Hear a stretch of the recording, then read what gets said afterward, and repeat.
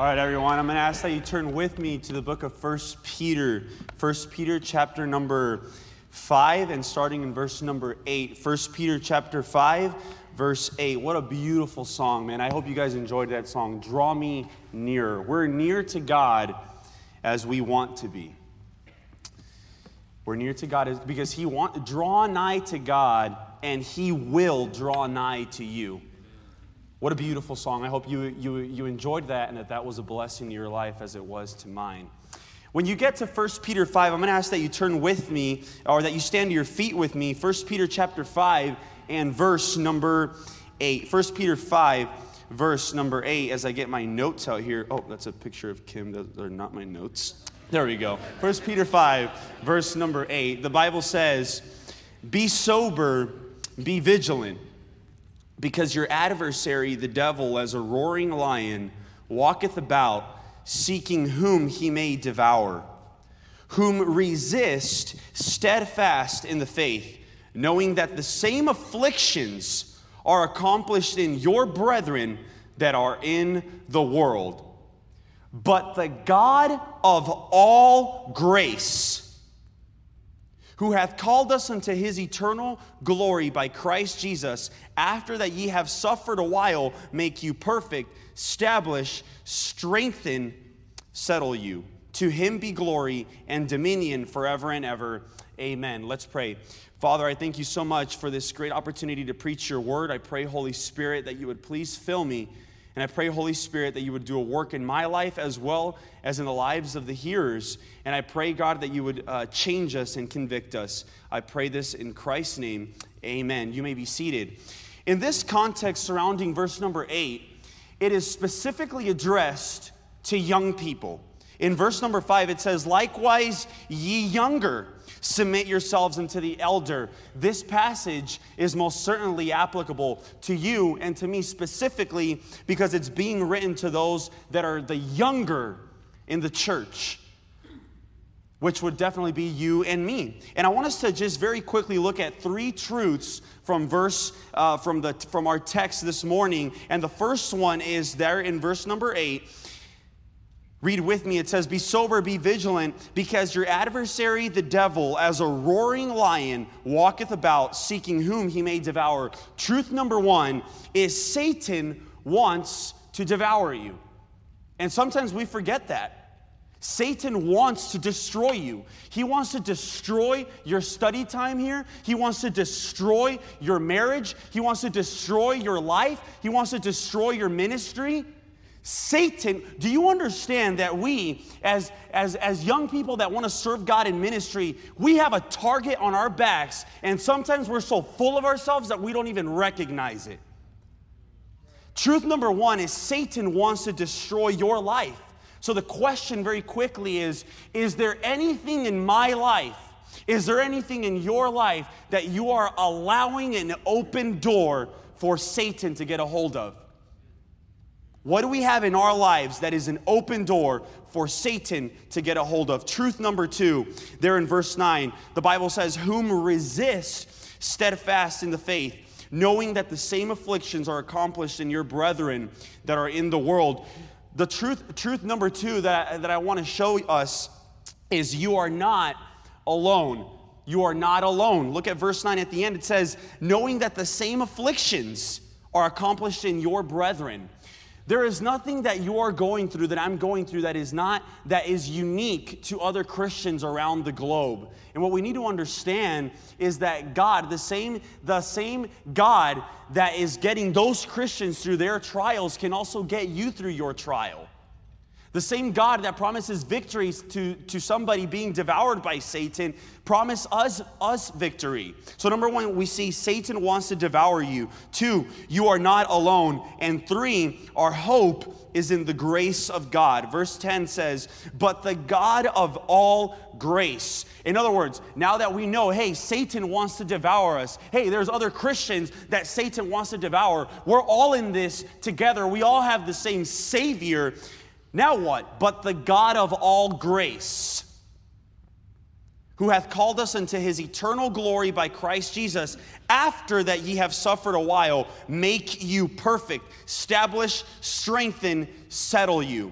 Our only hope, as we recognize that Satan wants to destroy us, our only hope is the grace of God. My question to you is, what are you doing on a daily basis to get the grace and strength and enabling strength of God in your life? You see, it's not even so much how much Bible reading and how much prayer you do. It's, do you have a consistent walk with God? Because that is where our strength comes from. And as we recognize that Satan wants to destroy us, Jesus says, without me, ye can do nothing. Ye can do nothing. And may we recognize that as Satan has a target on our backs, that we walk with God and get his grace on a daily basis as we read and as we grow and as we walk with God. But the God of all grace. First off, I just want to thank Brother Reggie just for the opportunity to preach here.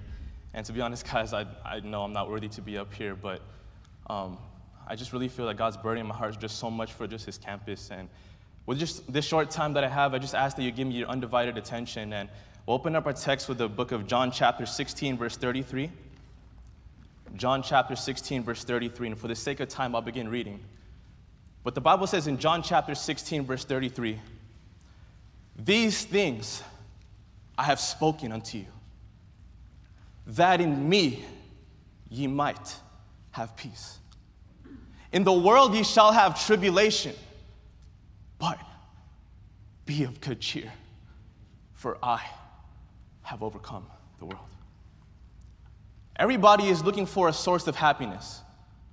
I feel like everybody nowadays is looking for a source of joy in their life, just to have that state of mind, that desire to have peace. What is your source of peace? What do you determine to be peace? And if there is such a true thing as peace, how can we attain it? Today I want to look at two basic steps to achieving true peace. And number one I want you to see simply here is knowing our God. The Bible says in 1 Timothy chapter 1, verse 12, for the which cause I also suffer these things. Nevertheless, I am not ashamed. For I know whom I have believed in, and am persuaded that he is able to keep that which I've committed unto him against that day. Do you know the God that you serve? Do you know your God? We're so quick to talk about God every single day, but I want to ask you on a personal level, how much do you know him? And I think about so many times we have so many misconceptions as to what peace means. We think peace, we can just sit back and relax. We think, oh, we can just take time off and just relax and probably put on a TV show and just sit back and not have a single care in the world. But that's not what peace is. Let me remind you that we all know in the Christian life, we're going to go through hard times. Let me also tell you there is a difference between peace and being complacent. The Christian life isn't an easy life. And here we see in the verse it says that we have that certainty. In the world ye shall have tribulation, but be of good cheer, for God has overcome the world. Guys, don't look at the circumstance. Amen. Look at God. Amen. I think about all the men in the Bible. I think about Paul and Silas being locked up in prison. How are they still able to sing and have a great spirit?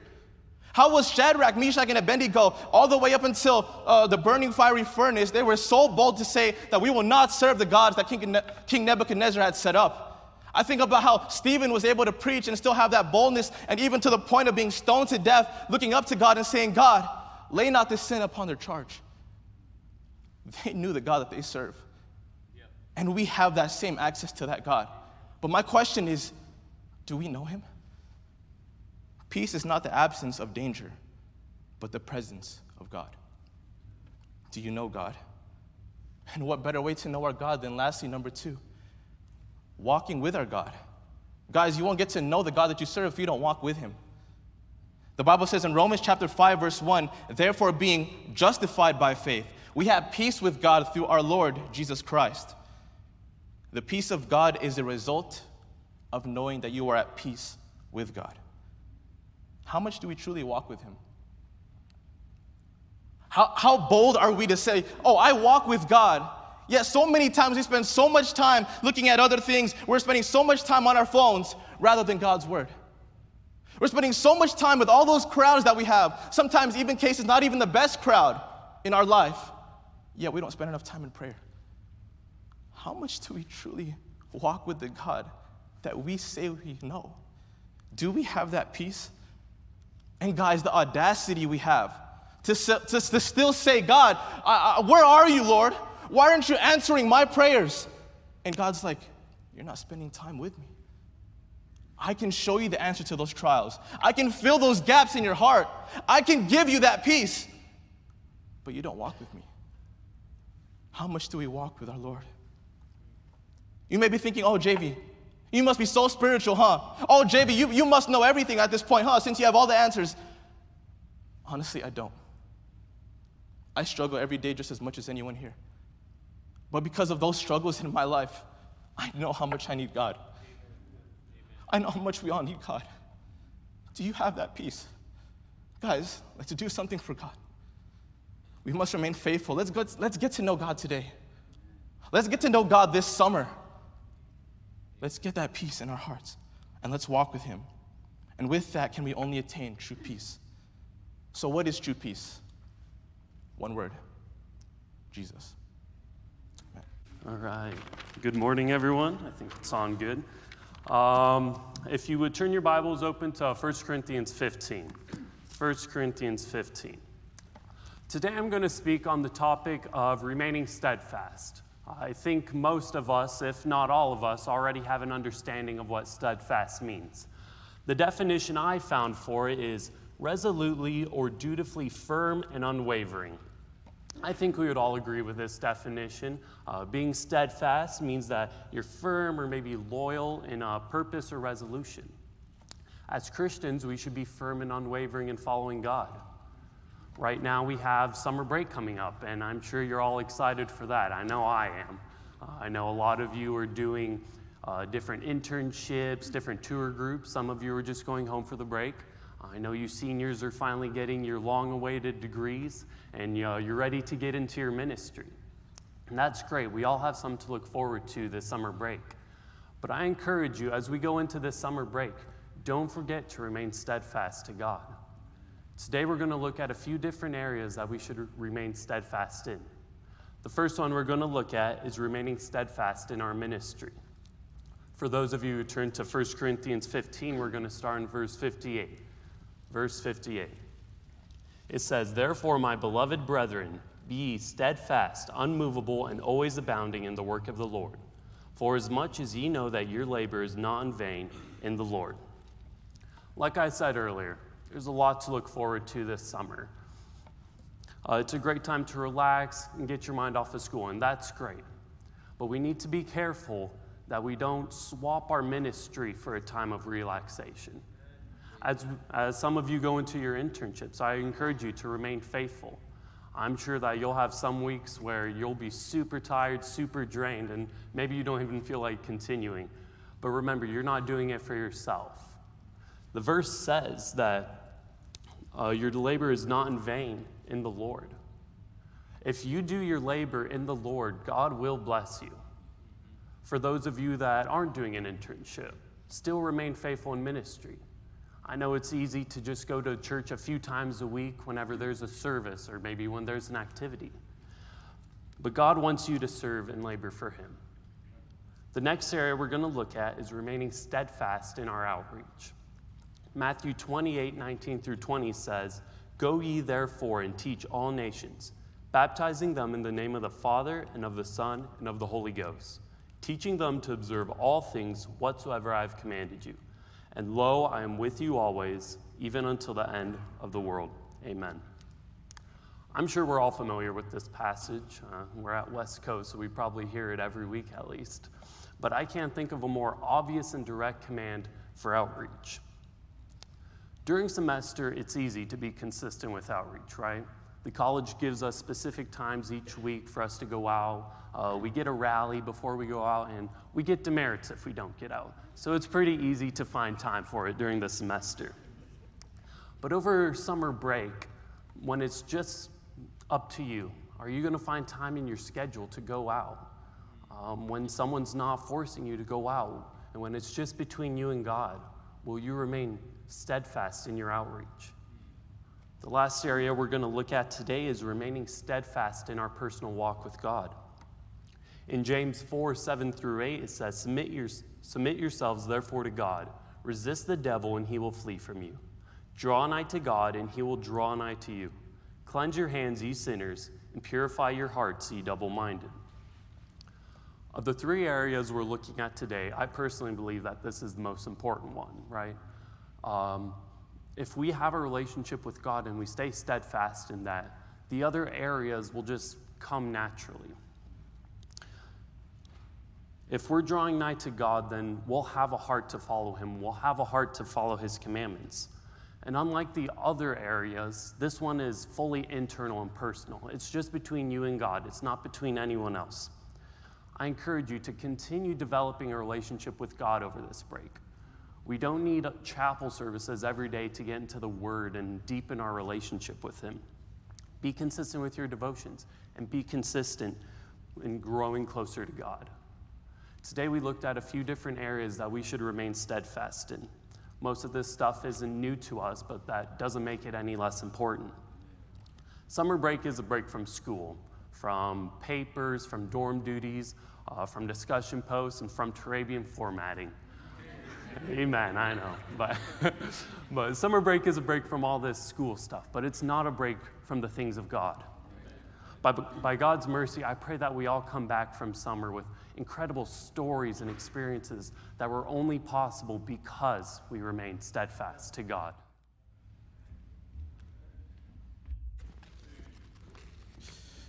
All right, guys, can you turn your Bible to Matthew chapter 11, and we'll be reading verses 28 to 29, and I'll be focusing on verse 28. But the Word of God says this, Come unto me, all ye that labor and are heavy laden, and I will give you rest. Take my yoke upon you and learn of me, for I am meek and lowly in heart, and ye shall find rest unto your souls.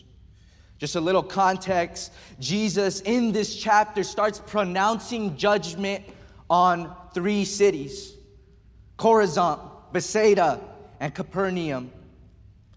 Because of the many works that Jesus Christ has done in these cities, and yet they still were in unbelief. They still rejected him as the Messiah, the Christ. But in the midst of this unbelief, he gives an invitation. In the midst of the greatest sin of unbelief, Jesus still invites others to believe. And the outcome of coming to him is rest in him. Even though this verse is dealing with salvation, I believe this still can be applied to the Christian life. And what is rest? The main definition I find is refreshed, as if we've been wandering in the desert for a long, long time. And then we see maybe a rock, and all of a sudden a cold glass of water appears under that rock. And we run to that rock. And we go under that shadow of that rock, and then we drink that cup, and it quenches the thirst that we have. We can be quenched within our souls in the rest that we can have in Christ. And today I just want to give you three truths about dwelling in his rest. First, we see the commandment. Matthew 11, verse 28, Come unto me. I believe sometimes we can read this verse in a wrong way.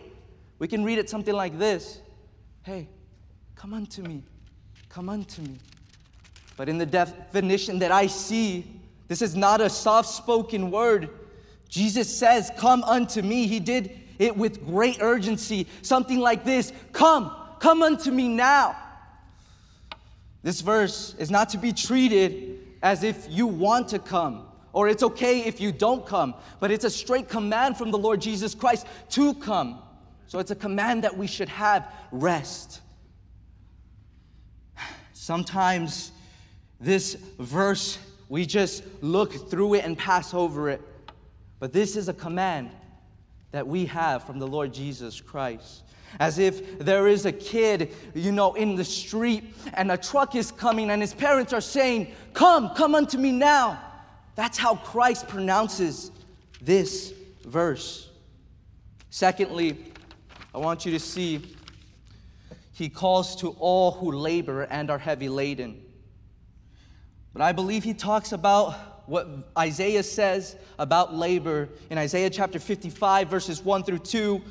Ho, everyone that thirsteth, come ye to the waters, and he that hath no money, come ye, buy and eat. Ye come, buy wine and milk without money and without price. Wherefore do ye spend money for that which is not bread, and your labor for that which satisfieth not?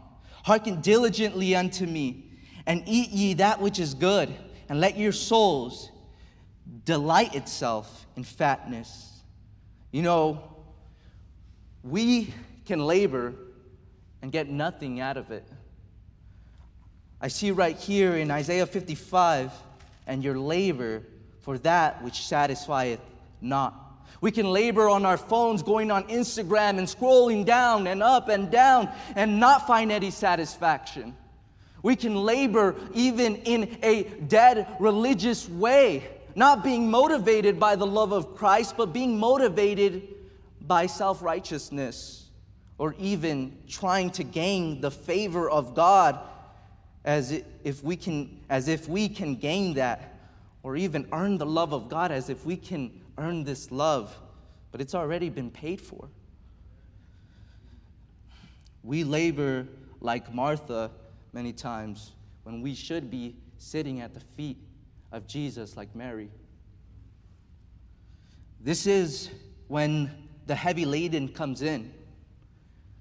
The Christian life becomes burdensome, and our fellowship with God is not the same. When we do not see the love of Christ. That's why Paul said in Ephesians chapter 3, verse 17, Paul prays that they be rooted and grounded in love, because that is the motor that drives the Christian life. You see, you can read your Bible, you can pray, you can do all these things, but if it is not motivated by the love of Christ, it's going to get burdensome, it's going to get weary, but it needs to be driven by the love of God. Thirdly, I want you to see the rest in Christ. I will give you rest. Rest in Him, because He was restless when He went to the cross, and He labored and He carried our burdens there.